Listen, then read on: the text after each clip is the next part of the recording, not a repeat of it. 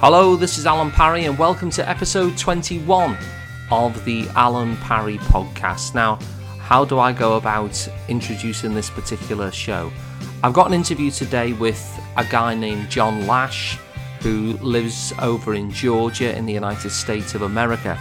And John's story and John's journey is really remarkable, as you'll hear, because at the age of 18, John pulled a pistol on someone and shot them dead, and was sent to prison for life for murder.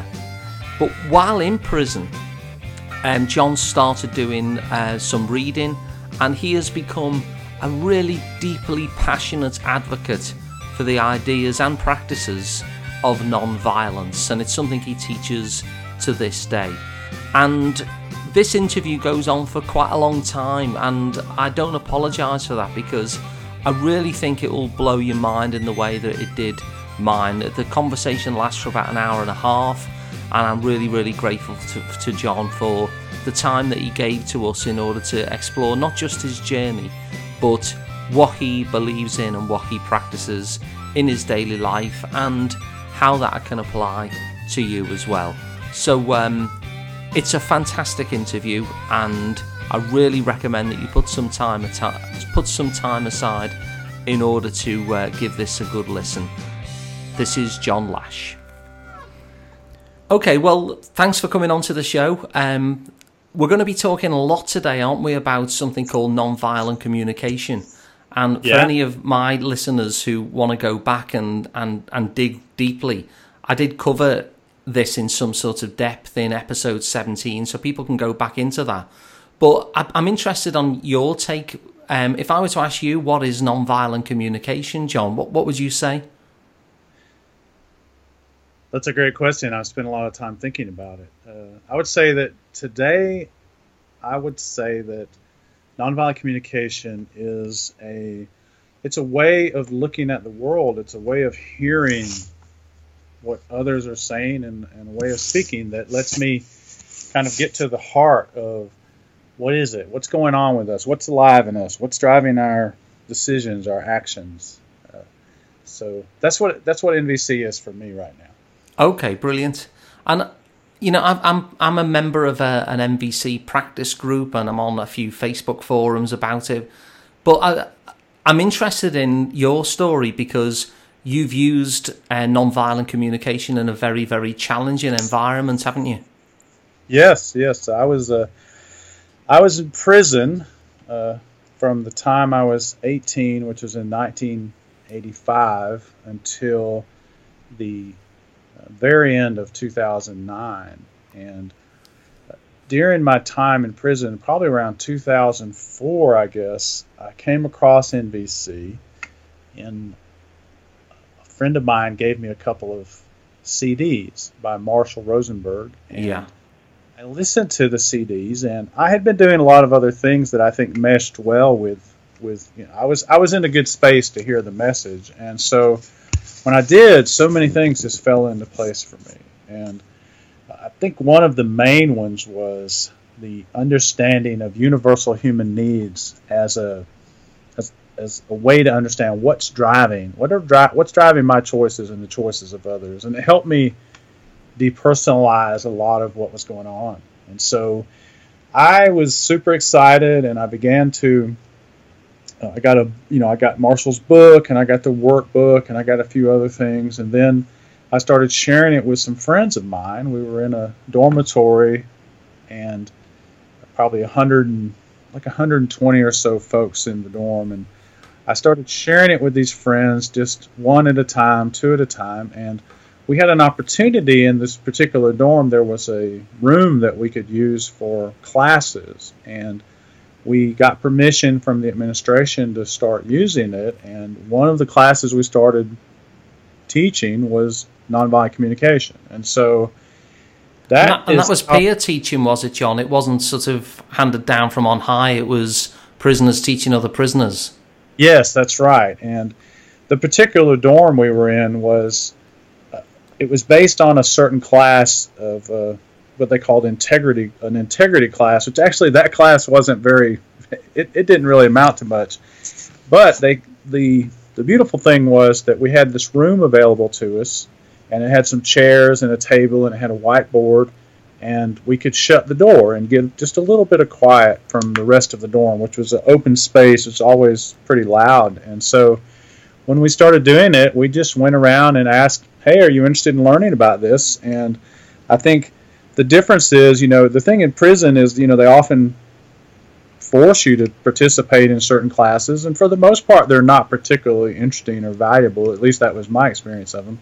But here we had just a group of folks who came together and said, I want to learn to communicate better. I want to learn how do I live nonviolently, or whatever their reason was for coming and sitting in the class. Maybe they were just bored, but we would have 6 to 10, maybe even 12 or 15 people sometimes. And we started, because the book, Marshall's book, has 13 chapters, and we had plenty of time on our hands, we just created a 13-week curriculum based on the chapters in the book. And we would get together once a week and practice for 2 hours. We'd go over the material, and then we would set up some role plays and things like that. And we would take things that were in the workbook, say maybe a lot of people on the outside that study NVC, maybe it's your wife or your, the dog poops on your lawn or something. So we would take those scenarios and we would change them to things that we had problems with, and we would play with them. We would run through them. We would stop and start again, and it pretty quickly to me became apparent that there was something in NVC that was really working. Yeah. And what do you mean by it was really working? What was the kind of impact of these lessons when you say it's working?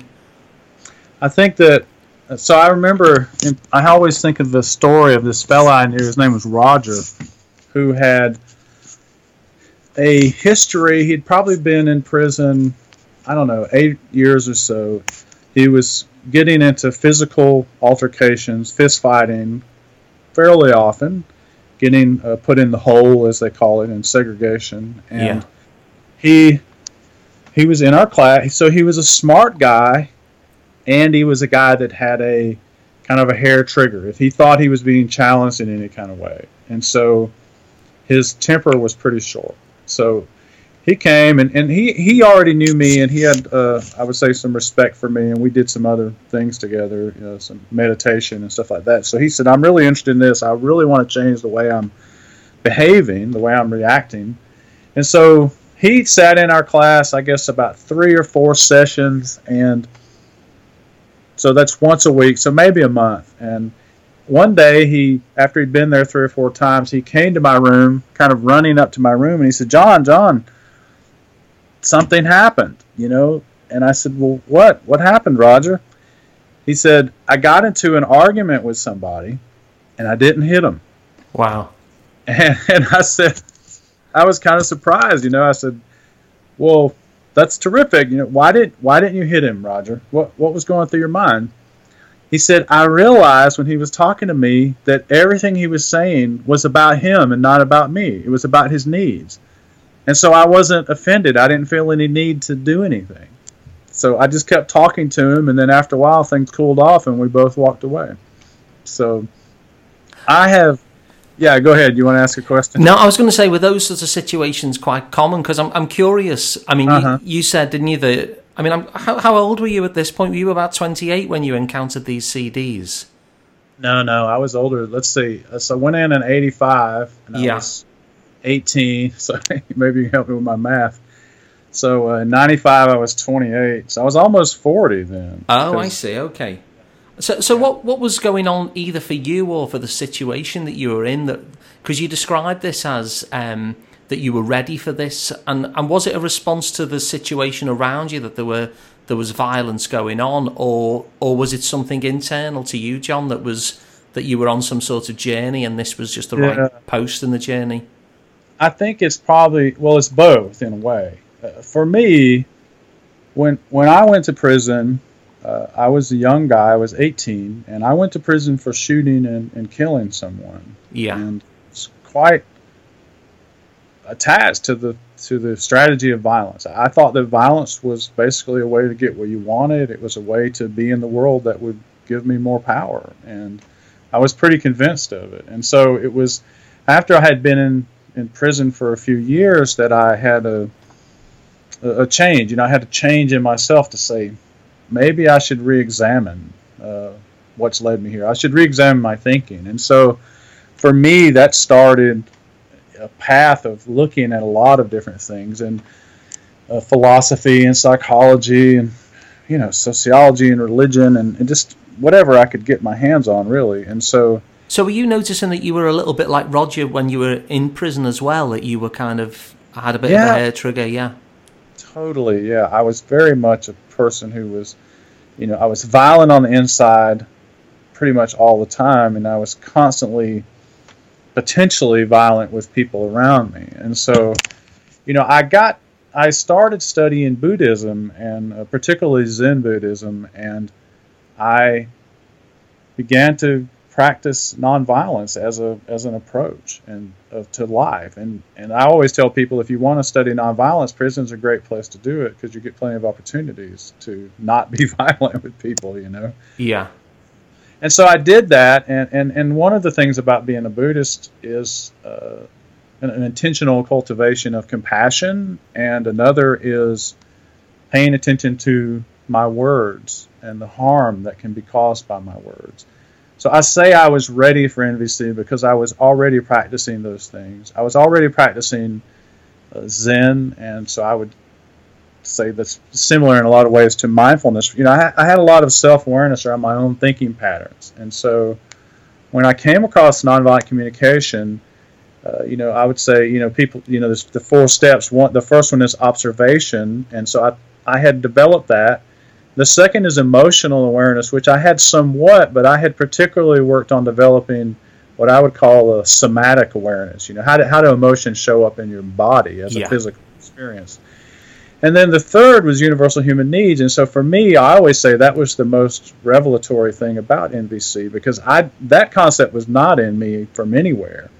And then the piece around request of kind of putting it all together and specifically asking for what you're wanting and being ready to hear no and listening for what other people were wanting. So, it's like I feel like my mind was and my experience was in a good place, because I had been kind of going away from physical violence for a long time and even verbal violence for a long time, but I still had some thinking that was probably violent in the sense that NVC talks about how judgment is violent and things like that. So it was just, for me, it was like something falling into place. And as soon as I heard the piece around needs particularly, it just clicked in my mind and it all made sense to me. So when you were kind of being violent yourself, what needs were you trying to satisfy within yourself? That sort of violent strategy at the time was the one being used, but what were your own kind of? Because I notice in myself, you see, there's certain needs in me, even though we've got universal needs, there are some that keep on cropping up more than others. Yeah, sure. I think for me, when I look back on it, let me say one, it's kind of hard to remember sometimes how I was so many years ago. I'm 50 now, so you're talking 32 years ago when I committed the crime that I committed. So I think really in a lot of ways it boils down to a need for safety, believe it or not, that I had a sense, a deeply flawed strategy really, that by being violent, that I was somehow making myself safer, that I was creating a space or a bubble around me where I couldn't be hurt, and not just physically, but kind of emotionally too. And I was a person as a young guy, as a teenager in particular, who was almost completely cut off from any emotional content that I was experiencing. I had a very unconscious life of emotions. All I could sense was I was angry all the time, and I think I didn't know how, or I didn't have the experience of creating a lot of deep connections that I think we get at least in some ways, we get our need for safety met through intimate connections with people around us. So, it's kind of, Marshall talks about tragic expressions, and I think, for me, I could really identify with that, because my strategy was ultimately just completely flawed. I mean, I went totally away from it. I put myself in the most unsafe environment I could through my actions. Yeah. So, So what was the response, when you first started talking to people? You said you were talking to colleagues kind of one-to-one. Was it a favourable response, or did anyone kind of react against it, or how did that go down? Of course, people are different. I would say my closest circle of friends, we were already. So I had a life sentence, which where I live in Georgia in the United States meant that I was eligible for parole, but it wasn't a foregone conclusion that I would be paroled. So most of my friends were in exactly the same condition. They had life sentences. They had all been in prison for a long time, and we had been working on a group of men who had life sentences, lifers, as we called ourselves, who were trying to impact the prison environment. So I was already involved in that, and we were looking at different projects and how could we shift the culture. So those guys, when I talked to them about it, for the most part, it made sense to them.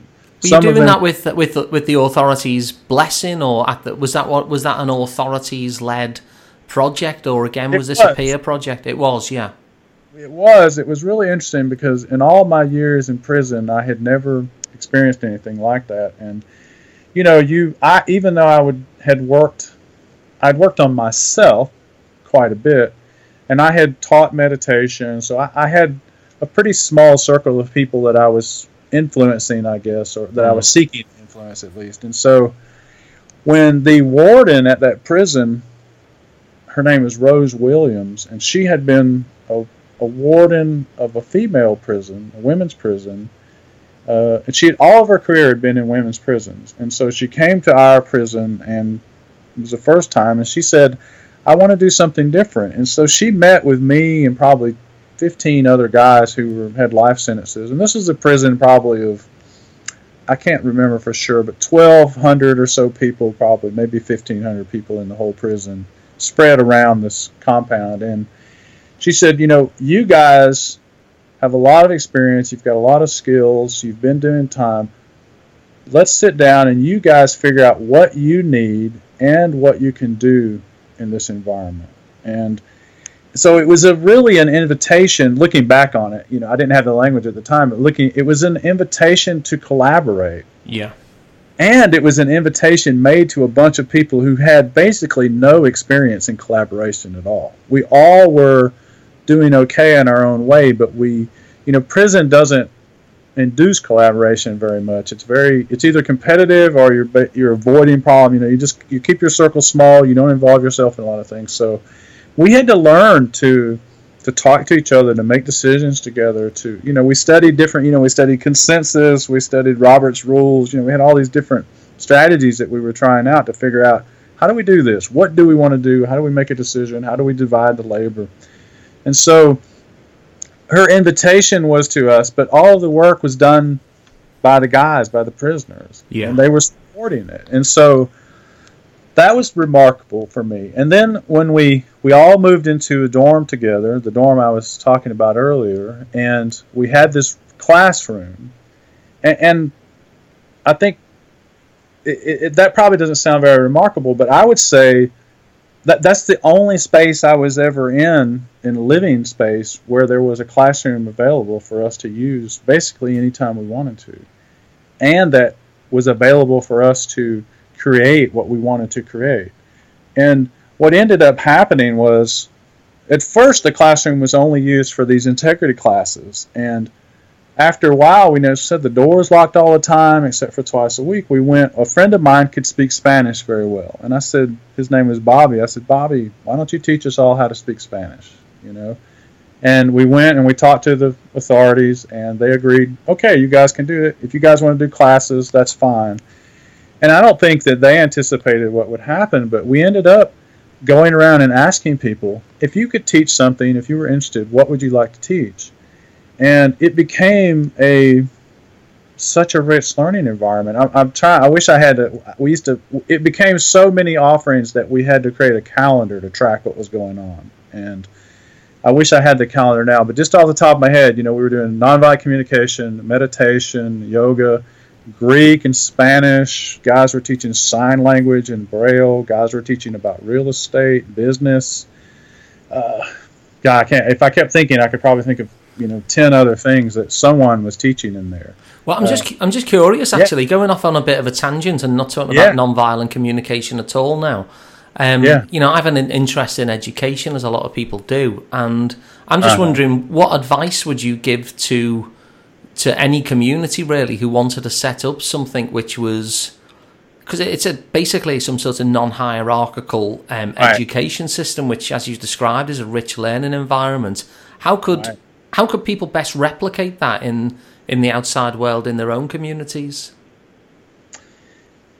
That's a great question, and I'm not an expert on that, but I have a lot of experience at it. I spend a lot of time teaching in prisons. Most of my work, day-to-day work, involved teaching people. And from everything from how to read to how to speak English to drafting and heating and air conditioning, any skill that I had developed, I spent a lot of time teaching it to others. And I think that since I got out of prison and I've studied, and I've also have a lot of experience now teaching people, especially adults, but I think the same is true for kids, that it's this, that you have to have the value of tapping into the expertise that already exists. And that if you do that, then you get a richness, you get a wide variety of offerings, and you tap into people's energy. Because at least where I live in the United States, the kind of traditional educational system, most people kind of turn off, and they turn themselves off. They sit down. I think what they call the banking model, is that Paulo Freire, where they talk about I'm going to kind of open your brain and insert the information instead of, hey, let's co-create this liberatory space where we're learning from one another, where we're liberating ourselves from whatever systems we find ourselves in. I think that for me, it was such a great example of how rich the community was that I was in, even though this is a community of people that were in prison, there's a lot of preconceptions about what that means, but there were people there that knew all kinds of things. I had a friend who was a chemistry teacher, and he would teach us about chemistry and physics. And there were people there from different countries around the world, and we set up a series of talks where these men would come and talk about where they were from, and we would ask them questions. And I mean, it was almost like they were waiting to be asked. Maybe they didn't know it, but they were waiting to be asked to contribute something. Yeah. And when the space was available and there were people willing to participate, then the contributions just came pouring out of folks. I would say also that what we were tapping into was a deep sense of meaning, of having some purpose in what we were doing. And I think that too, if you were looking to replicate something like that in your community, that's what you're trying to do. If I sit people down in rows and they're looking at me and I'm doing all the talking, I don't know that there's that much learning going on. Yeah. If we get people involved, we invite their participation, then I think the potentials are huge. So how did you kind of deal with? I'm guessing you got a lot of people there who've got a lot of knowledge, but wouldn't have the sort of teaching experience that, say, a college would demand. How did you offer support to each other in terms of those sorts of facilitation and teaching skills, or even just the confidence to do it? Well, I think that the confidence came from that there was a core of people who would go to a lot of the classes, and we would just encourage the person. We would thank them for their time, for their efforts. And I think a lot of what we did, so some people there were experienced at teaching, and I think we would learn from them. We would see them teaching, and we would take what worked, and we would try different things. I think, when we were doing the NVC classes, for instance, some things we tried, and I was trying to think of a specific example, but so say, for instance, like me standing up and talking for 20 minutes in a very didactic fashion, I noticed that didn't work very well. Yeah. But me eliciting some examples from people and then us role-playing, for instance, or tying the concepts back in through role-play, that seemed to work. So kind of trial and error. So I would say we learned as we were doing it, and we were we were constantly adjusting based on the feedback that we were getting from the classes. And if nobody showed up, I think after a while the class would just stop. Yeah. So yeah, it was a very it's interesting. I haven't really thought about that. I haven't thought about that before. I was at a intentional community a couple of years ago, and I can't remember the process they used, but it was a co-creation process of what offerings people wanted to make. So it was similar to that you said, hey, I'd like to talk about X, and if that many people were interested, then we would find a time for it and get together and talk about it and see how it went. And if people remained interested, it would continue going. And if they didn't, then it would stop. But there were so many things happening. The teaching, I don't know. It's interesting. That's a great question. I'll keep thinking about it. Well, there's a thing that we have over here called unconferences, which work in a similar way, but just for one day. People write down what they'd like to talk about or what they'd like to facilitate, and people put their names down if they're interested, and some get done and some don't get done on that basis. But you're talking about something much, much bigger than that, aren't you, really, as well?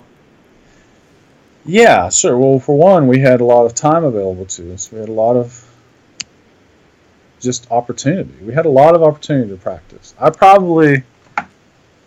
If we did 13 weeks of nonviolent communication, one meeting once a week, I probably did that 3 or 4 times at least, with a little bit of break in between, plus talking about people all between times, getting together with people, having smaller meetings, practicing empathy, figuring out how we wanted to present the material. And it's like, in each time, the other thing that happened was that so say in the very first class, it was me, basically. I was doing it. Yeah. But in the second class, it was me and another guy that had been in the class. And then it was me and 2 other guys, and then it was me and 2 other guys and 3 or 4 people that wanted to come back and do it again, So we were building, looking back at it, we were building a community. We were building sustainability into our efforts. So you were redoing this every 13 weeks with a little bit of a gap in between. Were the same people re-enrolling, or were you getting new people, or a mixture? It was a mix. So we would get some people would want to come back, and then we would get some new people. And it was always voluntary. And the population of the dorm was around 124 people or so, and there was a little bit of variability there. So when new people would come in, we would say, hey, we're having this class, would you like to come? And so, I'm just kind of reflecting that, in the very first group, it was probably guys that mostly knew me and were already my friends. And then one of them hung around. And then the second group was a little like that, but a few strangers. And then another guy hung around. So we were kind of building a core while also reaching new people. So there was some kind of balance there of new folks, and I see the same thing out here now, because I teach NVC a lot in my community, and I've done a lot of kind of 6-week sessions with folks, and I don't see them again, or at least I don't see them in the context of studying NVC. There's always 1 or 2 though who are saying, well, what's next? And what's happened is that in the last couple of years, we've started offering more intense NVC study, more intense practices, and I've reached out to those people. And so this culminated, we're in our second year now of having a year-long study of nonviolent communication with the same group of folks, that we would get together for 6 hours or so every other month and really dive in and meet in the weeks in between to practice with one another. So I'm curious about a couple of things. The first thing I'm curious about, I'll throw them both out so I don't forget. The first thing I'm curious about is, what changes you observed within your environment as these people who were being educated in nonviolent communication were going out and trying it out in their actual lives in the way that Roger did. And I'm also curious as well to what extent the governor or chief warden, whatever she was called, Rose, to what extent she saw this happening and wanted to maybe involve some of her own staff. Did any of that happen? I'll answer the second one. I think that the only way the staff got involved was sometimes they would be present while we were offering the teaching. And so So besides the class that I've already talked about where we had 13 weeks together, I would go and speak to different groups of guys in the prison or in the lifers group. I was in a mentoring group where we would mentor younger prisoners around, just kind of helping them figure out how to do their time more effectively. I would speak, and there would often be someone or two people there that were staff members, maybe an officer.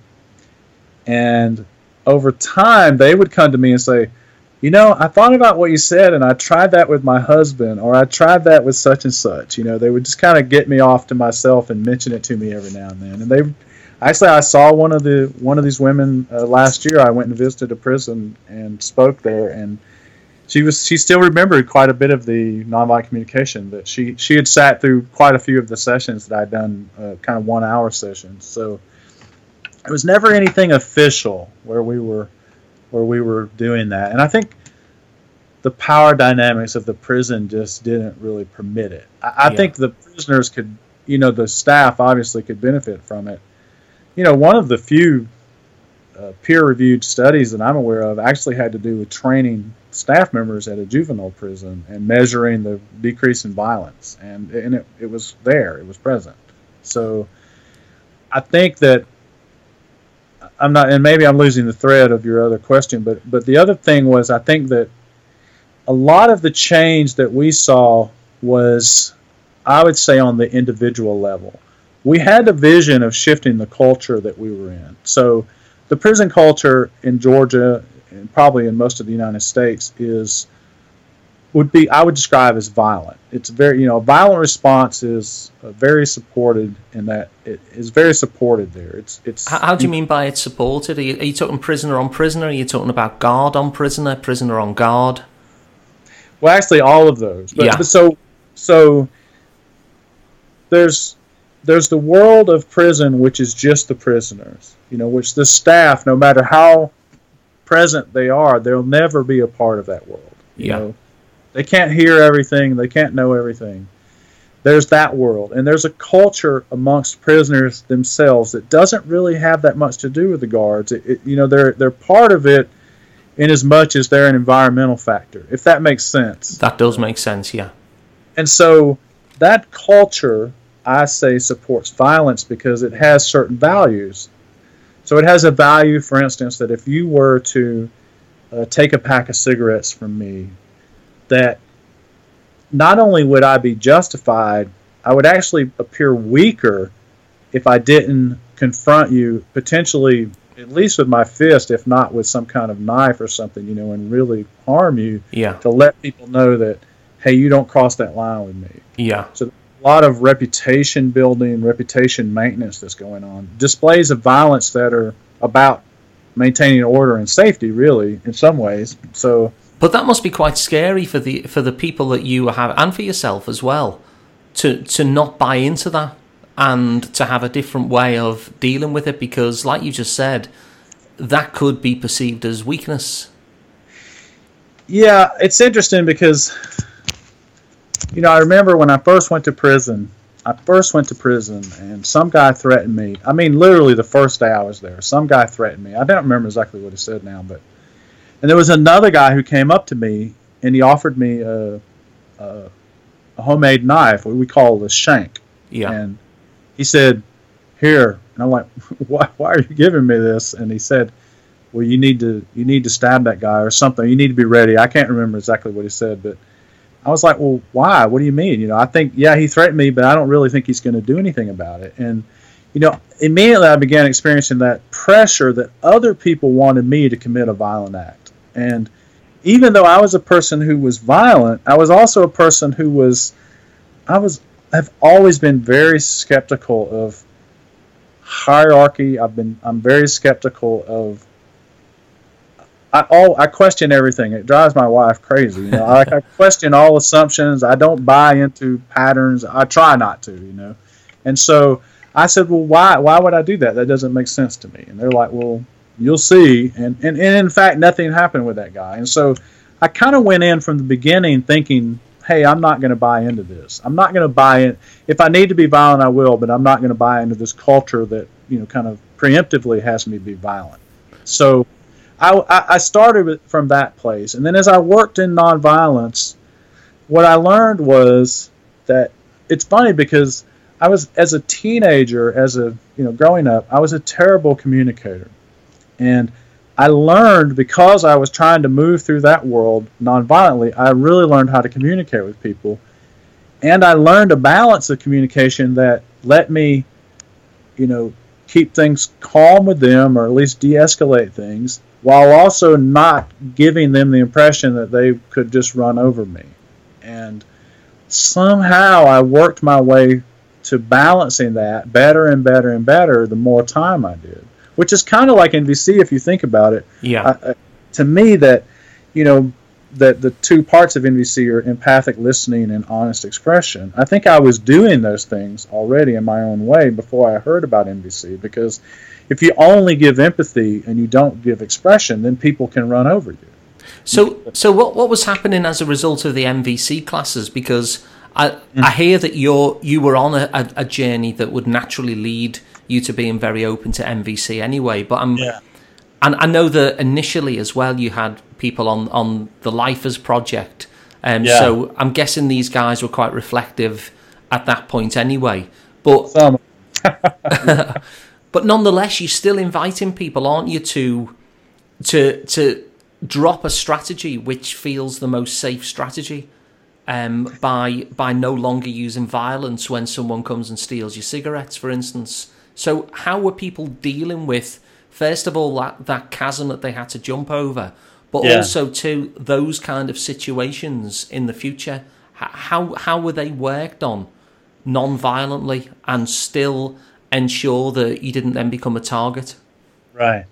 That's a great question, and I think that there's a pretty complicated response to that. And for me, if you think about that, NVC, I view NVC kind of exists on three levels. So the first level is, how do I think within myself? What thought patterns do I have going on that contribute to violence or nonviolence? The second is my level of interaction with, I think of my immediate folks that I'm around. How am I talking to people? How am I hearing people? And the third level is understanding what systems I'm embedded in, how those systems are supporting violence. And so I think that this third layer often gets ignored, but a lot of what was going on in the prison, I would say, is coming. It was coming from the systems that we found ourselves embedded in. This lack of questioning, and of course, these three things are totally interconnected with one another. But take, for instance, that a guy could. So a common problem in the prison was that you had a medical problem, and you couldn't get anyone to pay attention to it. Right? You would go to the doctor or the nurse or even the officer and try to go to see the nurse, and they were skeptical. They thought you were malingering in some way or something. They would put you off. It was an inconvenience to them, and so a pretty common response to that would be to blow up in some way, to cuss the guy out, to whatever. You would be doing something that ultimately probably get you in trouble, and you also wouldn't get what you wanted, which was somebody paying attention to your medical issue. And so we might take a situation like that and break it down in our class and say, well, what do we do? You're sick, you want to go see the doctor, you want to go to sick call. How could you talk to the officer? How could you hear? So it was about understanding our power in the way that we were communicating. For things like that. So maybe it wouldn't be that he would attack the guard physically, but that he would curse at the guard or speak to the guard in some way that would create problems later on. So that's one thing. The other is, say there was a confrontation around the television was famously a source of conflict in the dorm, in the prisons in general. And so there's 124 people, there's 2 televisions in 2 different rooms, and you can guess, there's a lot of conflict about it. So it could be, how do we have those conversations? How do we hear the needs that are present in the other? And we would role play those. We would role play trying to find those solutions. And we also, we weren't really mediating, but we were kind of doing shuttle diplomacy sometimes, as the more and more that we were getting into nonviolent communication. And I was also, and I should mention, I haven't mentioned it yet, but I was beginning to study restorative justice at the same time and try to understand the ideas of restorative justice. And so for me, those two things are very interconnected with one another now. Yeah, I wanted to come on to the restorative justice because I wanted to. I mean, I'll do that in a moment, actually, because I'm curious about the two examples that you've given. In terms of the first one, where because I've heard stories from British prisons as well, from people who I know who've been in prison, and that thing I think must be pretty universal, where they found it very difficult to get any kind of any understanding of health issues. So how rather than cursing the guy out, how does that play out in that environment in future using the tools of nonviolent communication? So you might listen for the guards. What are the guards' needs? Why is he saying no? The thing in NVC where they say, what's the yes behind the no, for instance. The fact is there's one person who is responsible for 124 people. They have a radio. The radio is constantly going off. There's a phone that's ringing all the time. For them to send someone to see the nurse outside of a certain set of parameters means radio calls, phone calls. It means them writing something, a pass for you to take with you. It means them letting you out of the dorm in a certain. There's just a lot of detail to it. And so they have all these people coming at them at once. They have all this stuff going on. So it could be as simple as approaching them and acknowledging what their reality is. Hey, I can see things are really busy right now. Just something as simple as that. And we weren't coming and giving them the 1, 2, 3, 4 of NVC, but we were saying, what needs do you think are alive? How do you think, what's their emotional state? So it's kind of just like the system of guards and, the correctional system dehumanizes prisoners. And that's totally true. And prisoners, in turn, can dehumanize the people that are in the hierarchy, in the authorities. So it's about kind of breaking that down, saying, look, that's a human being. What do you think's going on with them? It didn't have to be super deep, like why have they chosen this kind of work or anything. It'd just be, what would it be like to be in that situation? Yeah. So, and that makes it easier for you to be heard by them in return. Plus, there's so much communication that goes on between us that has to do with how we're holding the other person. So I think that's a lot of what people call nonverbal, So I could be saying the right words, but there might be a way I'm looking at you or a tone of voice or something that comes across. And so I think that even though we didn't actively work on those things, by generating some sense of empathy for that person, then our body language, our tone, and all those things were communicating something quite different. And just a little bit of empathy could get you heard.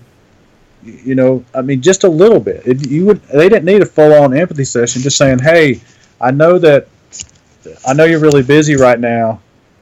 It seems like there's a lot of things going on. They might say, yeah, blah blah. The lieutenant's coming, and whatever. They'll talk to you a little bit. Yeah, man, it must be pretty frustrating. Don't you ever get tired of this? Whatever. We would just chat them a little bit, and we say, I hear, I know you got a lot going on. I'm really feeling my stomach's bothering me. Whatever my problem is, and I'm wanting to try to get over to the nurse. Do you think you could help me with that? Something like that. So just creating a little bit of connection can go a long way, which, of course, that works anywhere. But in that situation, it was one of the few ways that we had to get what we wanted.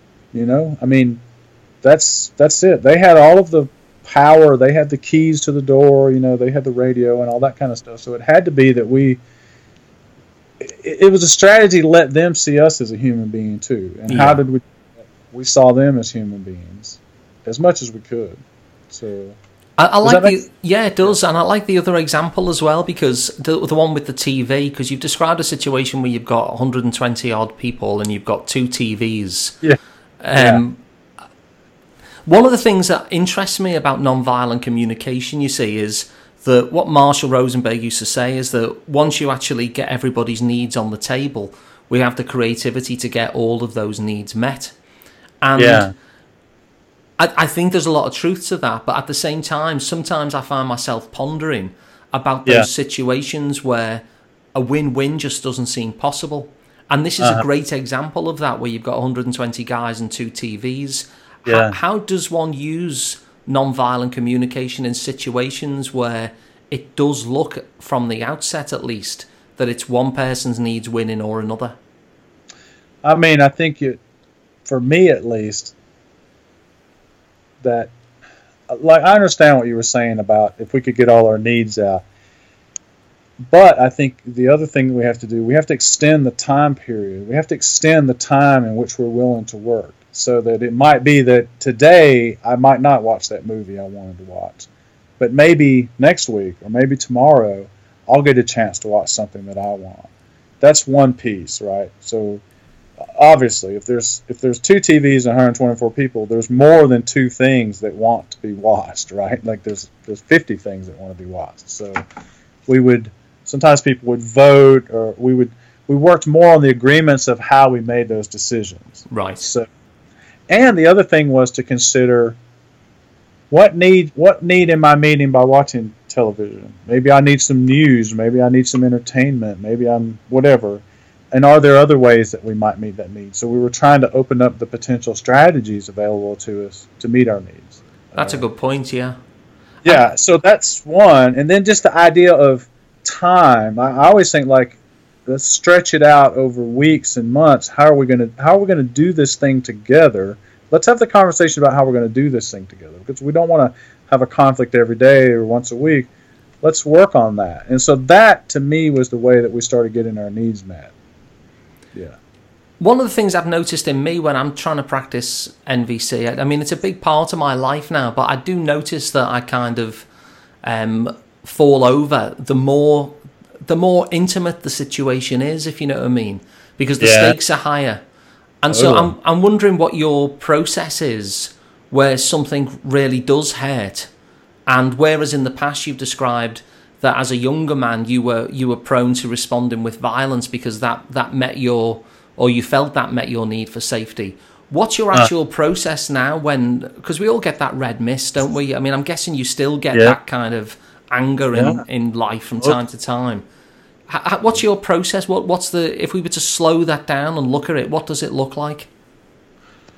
Well, I think for me, so the other part of my life that was really important and I think helped me with learning NVC was the practice of Zen, of meditation in particular, and kind of just knowing myself and knowing my own experience. And so one of the things that I've learned through the practice of NVC is self-empathy, which, Marshall talks about quite a bit. It's like, if you remember the thing about the 4 ways to hear a difficult message, and two of those ways that fall with NVC, one is to have empathy for the other person, and the other is to have empathy for myself, And so I think that if I find myself overwhelmed, I've learned through habit, and I'm not saying I never give into it. I'm not saying I never communicate in a violent way. I do. Just ask my wife. You should have her on next time, and she could tell you. So you're talking about judgment words and stuff like that comes out. Yeah, things like that. Yeah, being angry, or speaking in an angry way. Yeah. I think that my practice has been to, when I notice that coming up in me, to pause, to be willing to put it on the shelf. And in some ways, like what I was describing to you, is one thing that so my most intimate relationship is with my wife. She's the person that, I feel closest to, and the person that can trigger me the most, and probably vice versa. And so one thing that we've spent some time doing, we actually met at an NVC retreat, so it's nice that we share this, that we have talked about when we have our conflicts, what do we want to do? What do we want to bring to it? What do we want to remind ourselves of? Let's remind ourselves of what are our intentions for one another. Let's try not to fall into these patterns of conflict. Let's try to slow the conflict down. We've also studied with Dominic Barter, studied restorative circles, and I don't know if you're familiar with him, but I'm not actually, no. Dominic Barter, did you say?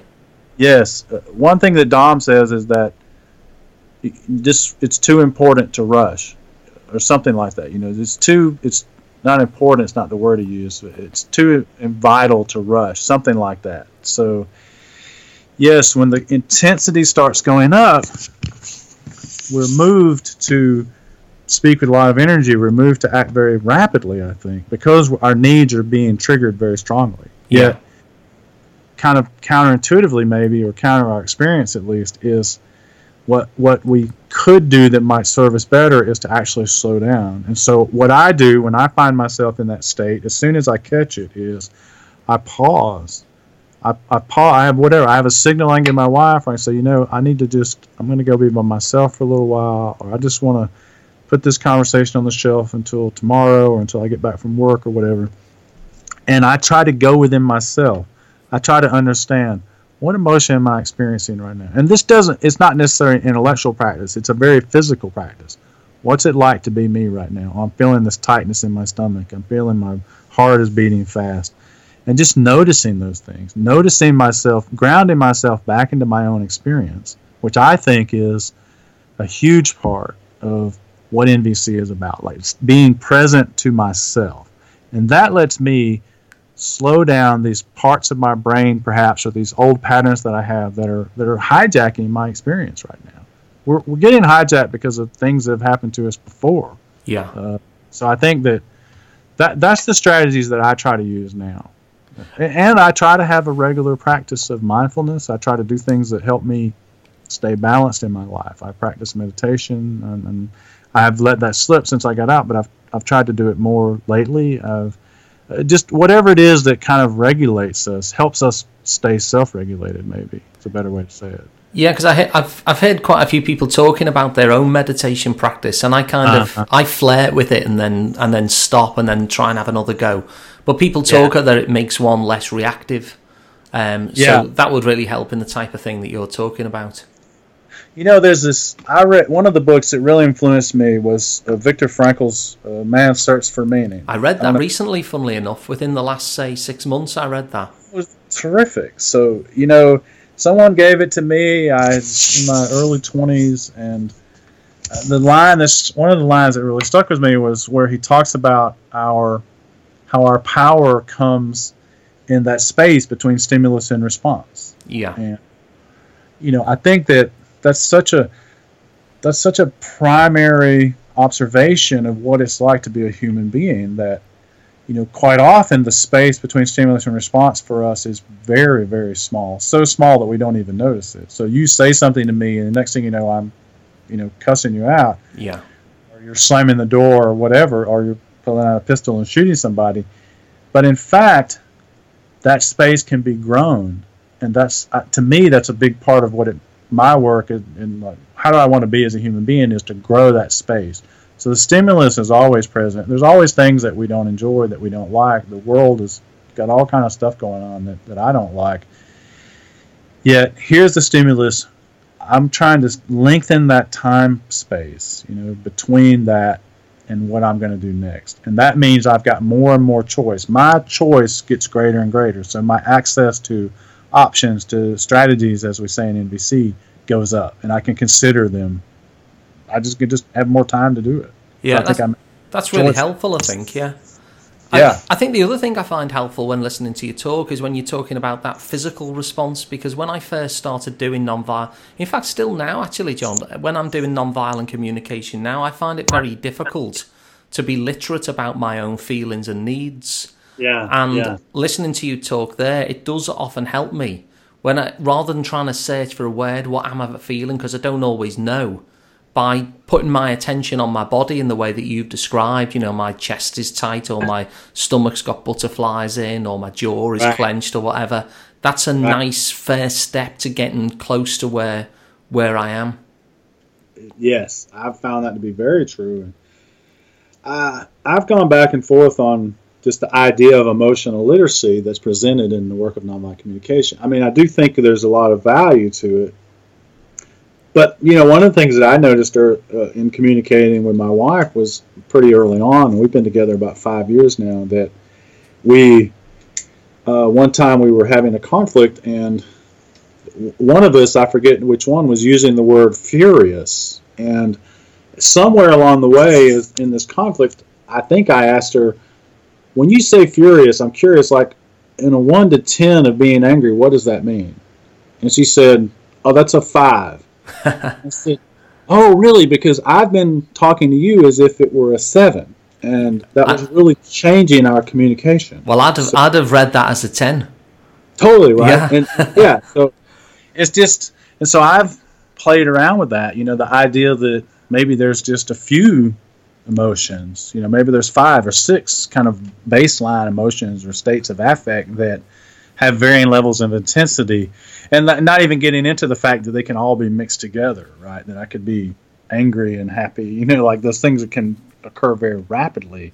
So for me, the awareness of the body it's super important. I don't care so much that I get that one specific word, although that word can help sometimes, right?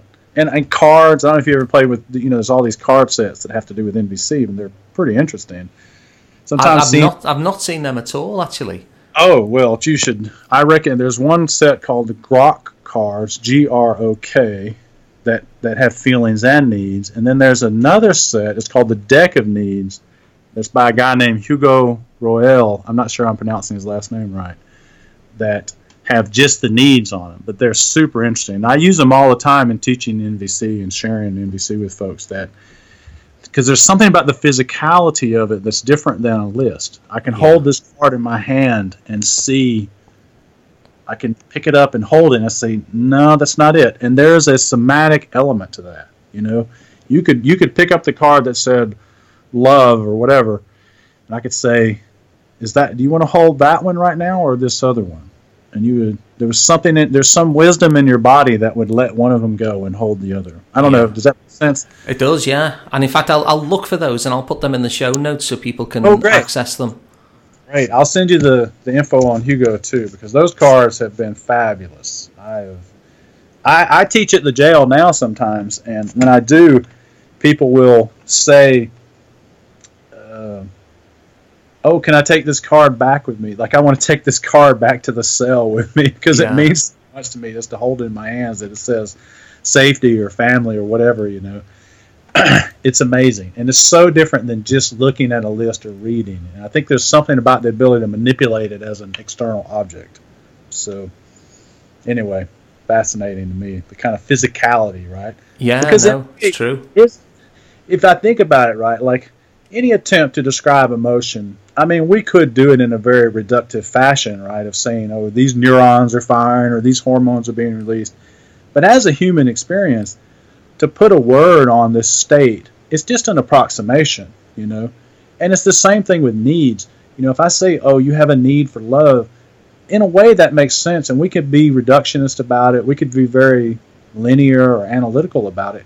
But at the same time, to have the experience of a human being needing love, there's something in us that understands what that experience is like. And it's so far beyond the ability to kind of put it into words or communicate. I mean, right, that's why people write books and poetry and songs and things, right? I mean, it's something about our experience that's vital and alive in the moment. And so all of these things, NVC really in general it's an attempt, it's a model of trying to understand these experiences. But they're so far beyond it that I think I don't want to get caught up in the mechanics of NVC necessarily, right? That could actually take me away from being connected to the person that's in front of me.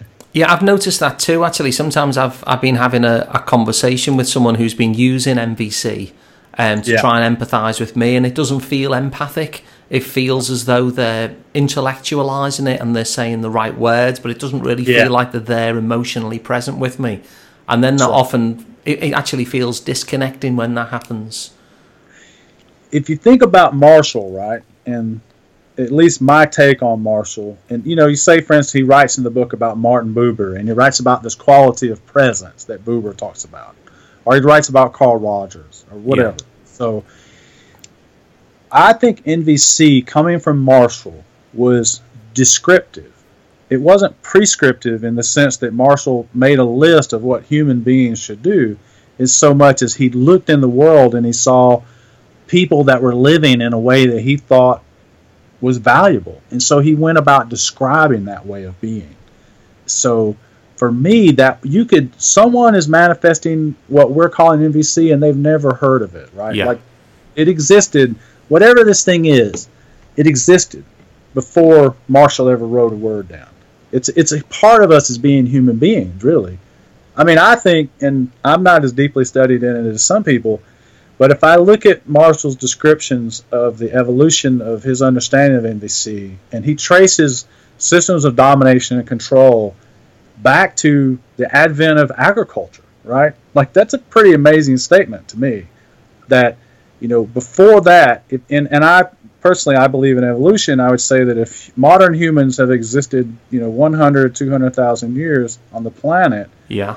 got 10 or 12,000 years of agriculture in what I would call really deeply entrenched hierarchical systems, right? Where our value as human beings is externalized, where our locus of control is externalized. But in fact, that means I've got 12,000 years of that, and then I've got 100,000+ years of humans living in a more egalitarian way, where they couldn't afford to dominate and control each other because people would just leave, or they needed to collaborate.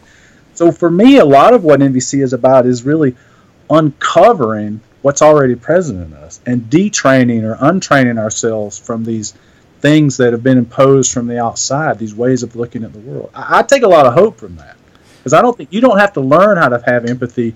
You just kind of unlearn the things that are getting in the way of you having empathy. It's a human quality that we already have.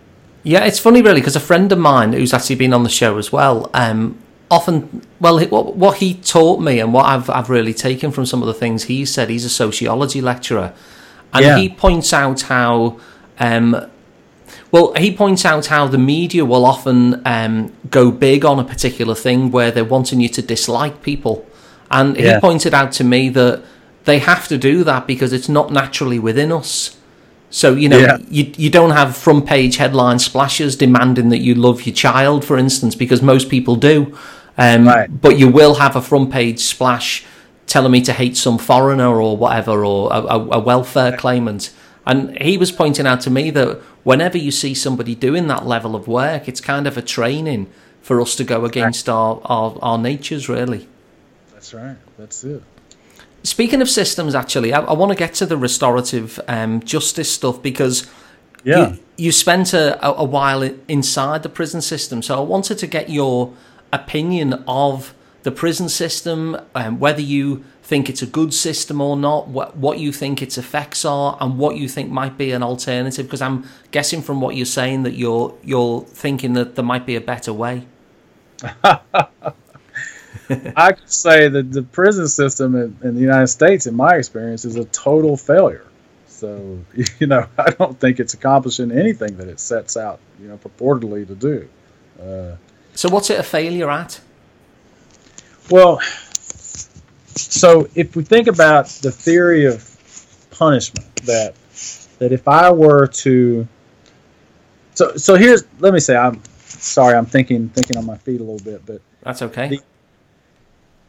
So one way that we could look at the punitive system, which I think the prison system is the almost the ultimate expression, other than the death penalty, in the United States, of a punitive mindset or a punitive systems that people have in place, right? Yeah. So the logic of the punitive system can be viewed as a set of questions. So the first question is, what rule or law or whatever you want to call it has been broken? The second question is, who's to blame? And the third question is, what consequence do we then want to employ against that person, with the understanding that employing that consequence can shift the behavior in a way that we want to see it shift, or that it can create balance or justice or whatever outcome we're looking for, right?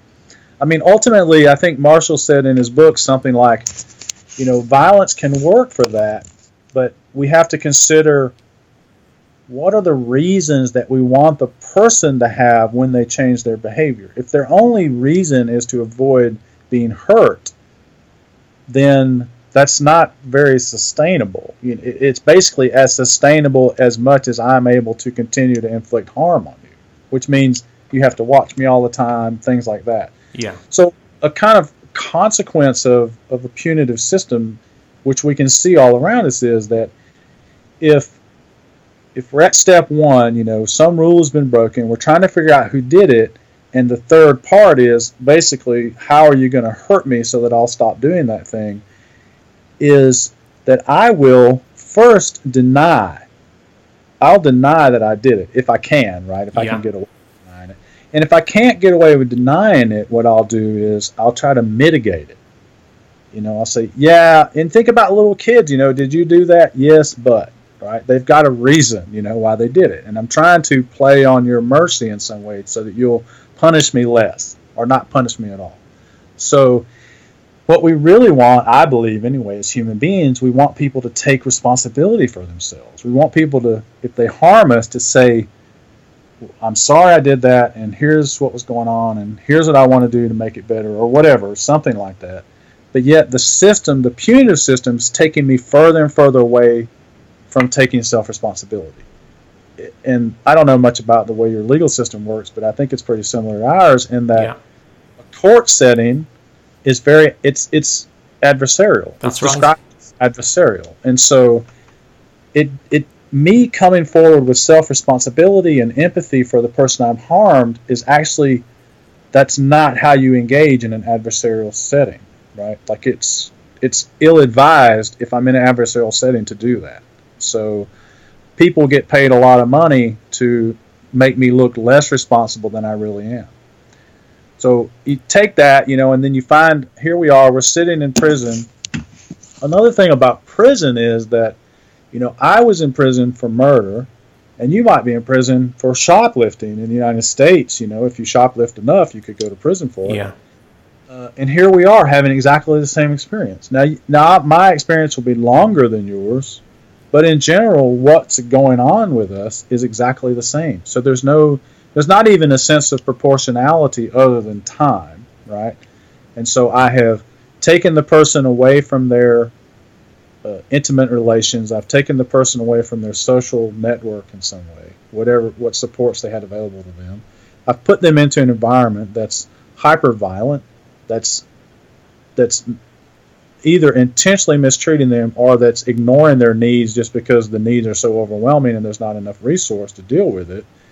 And then I'm expecting somehow that when I do let them go, that they're going to be more functional than they were before they went in. Most of the time, at least in my experience, most people that go to prison in the United States, they leave the prison worse than they got there. They're more damaged, more traumatized, they're more angry. They've probably learned to do some things that you probably wish they hadn't have learned to do.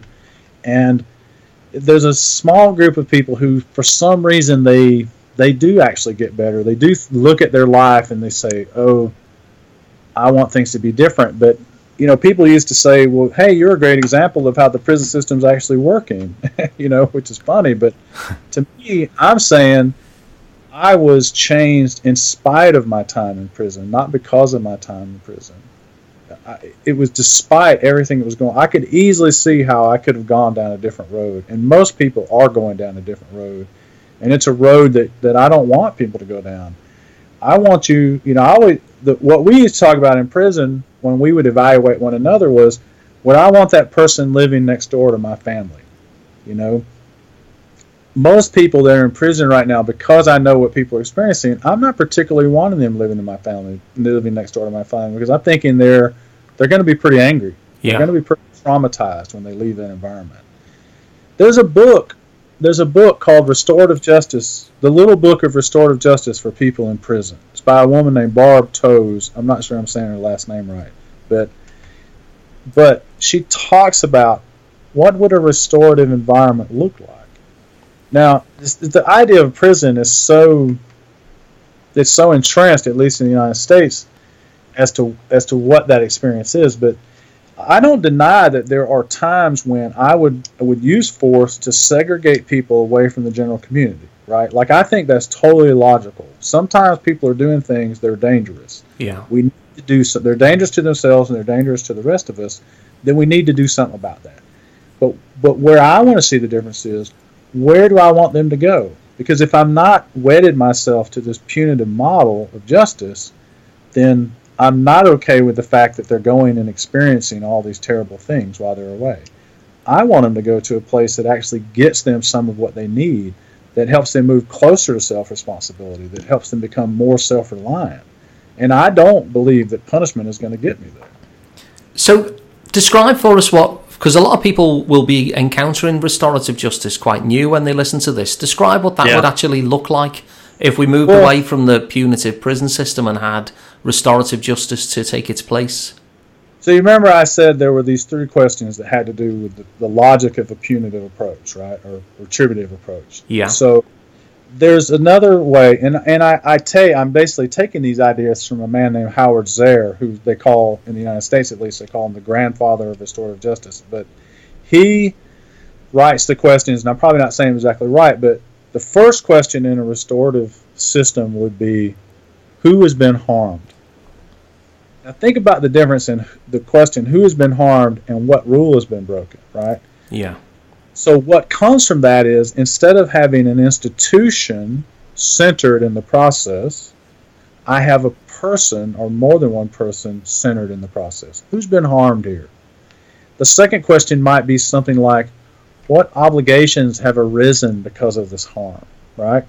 So that lets me, if I'm the one who did the harm, I've got some obligations growing out of that. Maybe you're a social worker or a teacher or something. You might have some obligations growing out of that harm. Maybe their family, whatever. We're already drawing in a network of people to support. And then the third question might be, how do we talk about what's happened to repair the damage and to go forward in a way that makes it less likely to happen?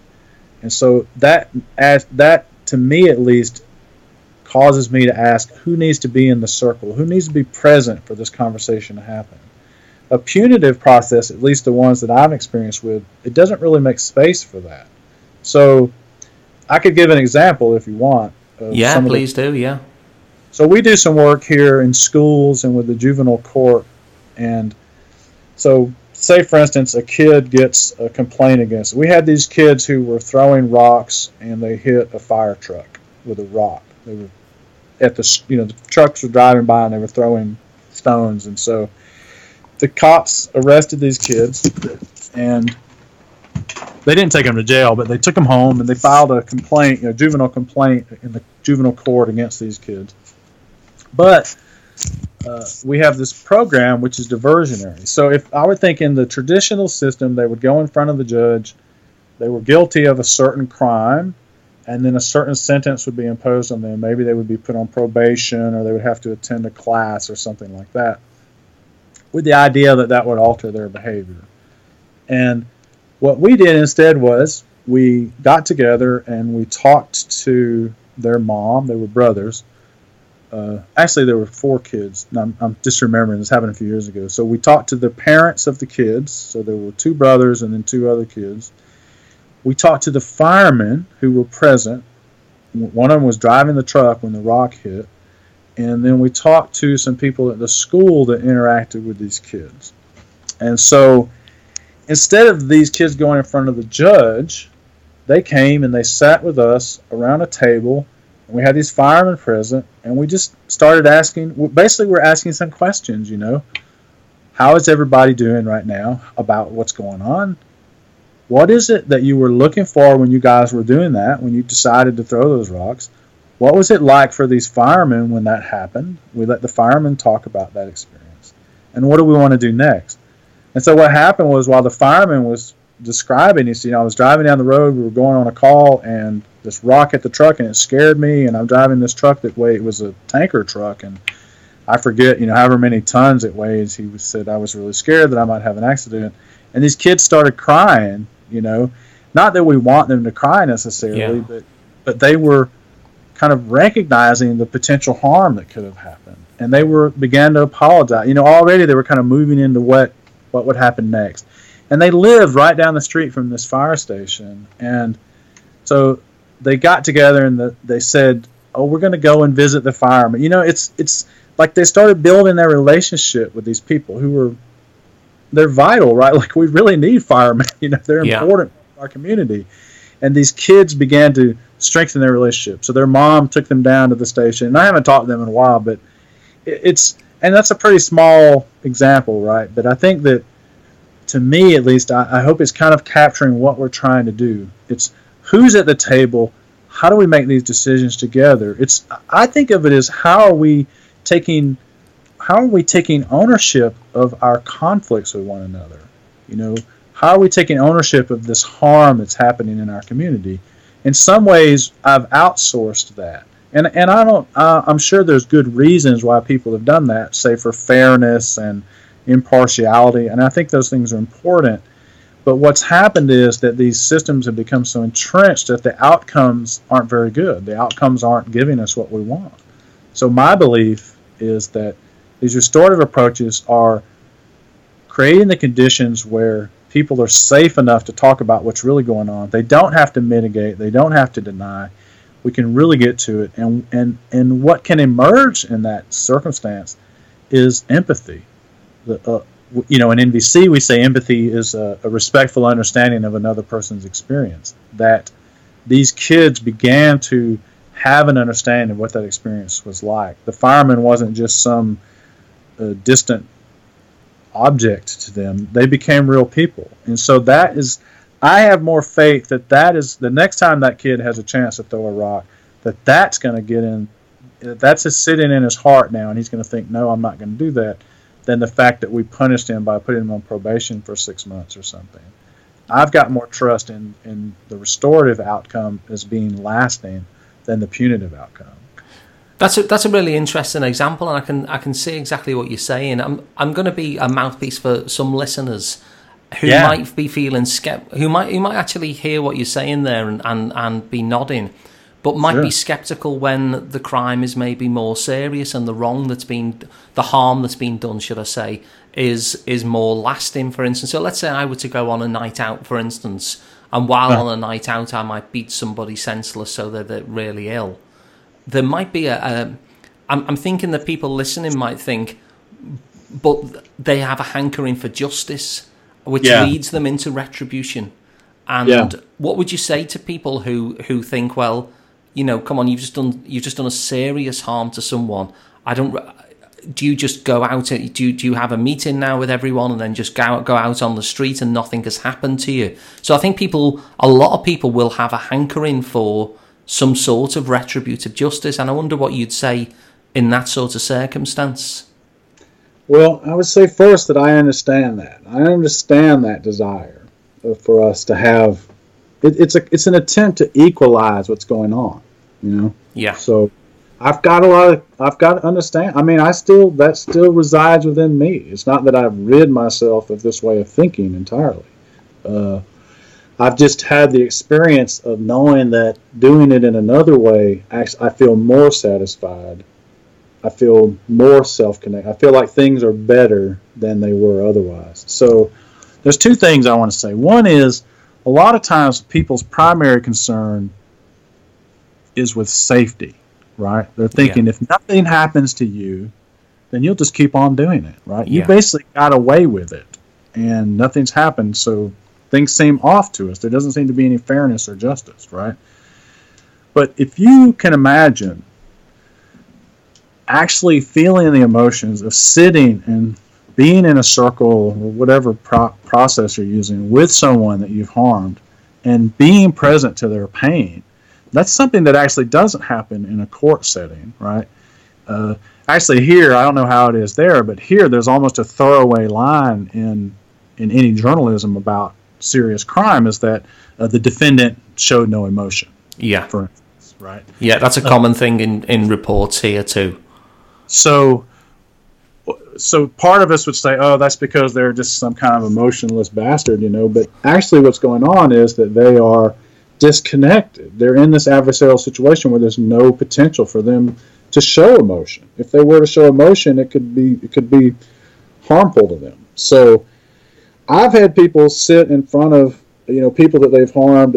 Probably the most serious case that I've personally facilitated a conversation around was a home invasion or burglary of a house, an occupied house, where the woman the guy came upon her in the middle of the night and really scared her, frightened her, and when I facilitated this conversation, and he was in jail. It's not that nothing happened to him, but what ended up, she told me that she said, I think that if this guy the guy was about 50, she said, if he goes to court, he's going to probably be in prison 10 or 15 years because he had a record from when he was a teenager. And she said, I don't think that's right. I want to know he's not going to do this again, and I want him to get the help that he needs. The guy was on drugs. And so we go in first. We had a meeting with the solicitor and with the prosecutor and with the police and with the guy's attorney and the woman whose home had been burglarized. And we sit and talked to them for a while. And then it ended up that the prosecutor decided, because the woman wanted, that he would try to help this guy get into a drug treatment program while he was incarcerated. We then go and we talk to the guy. And when we walked in, he's looking at her, he's talking to her, and he just broke down and started crying. I mean, he was full of this kind of self-recrimination, and that, I mean, I'm not saying it's that way for everyone, but I think that the more serious the crime is, the more serious the harm is, actually the more energy, the more potential that a restorative process could create a change, could create a transformation. And I don't think either, and I mentioned earlier that I'm not opposed to the idea that people sometimes need to be set aside, set into a safe place for their safety and ours. And they need to be getting the help. So if we think in terms of a community, right, if I've got someone who's willing to go out and beat someone, like you said, that doesn't occur in a vacuum. That occurs because of whatever, their social condition, trauma they've experienced. There's some reason. There's always a reason, right? I don't mean as an excuse. I mean there's a reason why things. Then what do they need to have so that they are going to be able to cope in a different way, so they're not going to make that decision again? So maybe they need a kind of therapy, right? Maybe they need some spiritual process. I don't know. But I want them to be in a place where they can get that. And when they're safe, when we think that they're safe, then they can come back and be in our community again. I don't want them to be away any longer than they need to be for their safety and ours. So, I'm guessing as well that while we each have a criminal justice system that, effectively imprisons all sorts of people for all sorts of things which are not dangerous. It makes it much, much harder to provide a place where people do get the resources, because you just have overload of people in the system. Yeah, I mean, I don't know how it is there, but the whole system in the United States is overwhelmed, under-resourced, and the fact is that they're not producing the outcomes that they want. So, I'm totally opposed to people being in prison, say, for using marijuana in the United States. To me, it's ridiculous. The only reason I see to segregate anyone from society is for safety. If it's for anything other than that, to me, it just doesn't make sense. It not only does it not make sense, it's wrong. I think it's immoral. I think if you look at the best examples, I've never been there, I've only read about it, but to me, the best examples of people that are doing this in a different way are in some of the Scandinavian countries where they're trying some of these practices. They're creating prisons where people aren't dehumanized. There's enough resource. They're getting what they need. The prisoners are getting what they need to change themselves. But the environment is safe. And the environment is one that honors their dignity as human beings. And I think that they're getting their recidivism rates and all those things are much lower. That's what I was about to ask. Is there any research on what the end result of that is? There is, and it's been a few years since I've looked at it. So I think, but yeah, I believe from my recollection that their results are quite good. I don't even know now. It's been a couple of years since I was writing, constantly about justice issues, criminal justice issues. But I think that these kinds of programs. So I guess there's two pieces. Like, one is the restorative piece. And the other is how are the prison experiences in the Scandinavian countries. I think that the prisons there are having better results than the prisons in the United States. So there's less recidivism. There's less violence inside the prisons themselves. I think that the other piece is that I view restorative practices in general, and restorative justice particularly, it's not just something that I want to see happen in the context of crime. I want to see it happen in the context of conflict in general, if conflict rises to the level of something that we need to address as a community. I see there's a debate in the world of restorative justice, I think, between people who view restorative justice as a process that can just kind of be grafted onto what exists, or as some kind of movement. It's actually a paradigm shift, because punitive systems don't just exist in our courts. They exist in schools, they exist in families and workplaces. They're everywhere. Yeah. We live in a world that is based on punitive justice, punitive reasoning. And I think, so if I could kind of link back, and why, in my mind at least, a lot of what I studied in nonviolent communication is related to restorative process, is that Marshall talks about that. Marshall talks about how this punitive thinking is getting in the way of us making these human connections, right? You could think of a restorative circle, for instance, as being, we're putting our needs on the table like we were talking about earlier, and we're looking for a creative solution, and we're repairing the harm that's been done, and we're trying to figure out how to go forward together, and we're getting the people there that need to be present to make the conversation happen. We're kind of taking the system piece and we're changing it. We're changing the system to be more responsive to the actual human beings that are involved in the conflict. So I want it to happen in neighborhoods and schools and families, churches, wherever people have communities. So that was John Lash with a wonderfully inspiring and hopeful message, and I'm really grateful for John for giving his time to us and explaining his journey and how he practiced non-violent communication in such difficult circumstances, and what he still believes and practices to this day. So thanks, John, and thanks to you as well for listening. Now, if you want the show notes, you can find them at alanparry.com, where you'll also find all the back episodes of the Alan Parry podcast and my blog writings as well. If you enjoyed this podcast, then what would really help to let other people know about it too is to go onto iTunes and give us a 5-star review. But until the next time, take care, and I'll see you soon.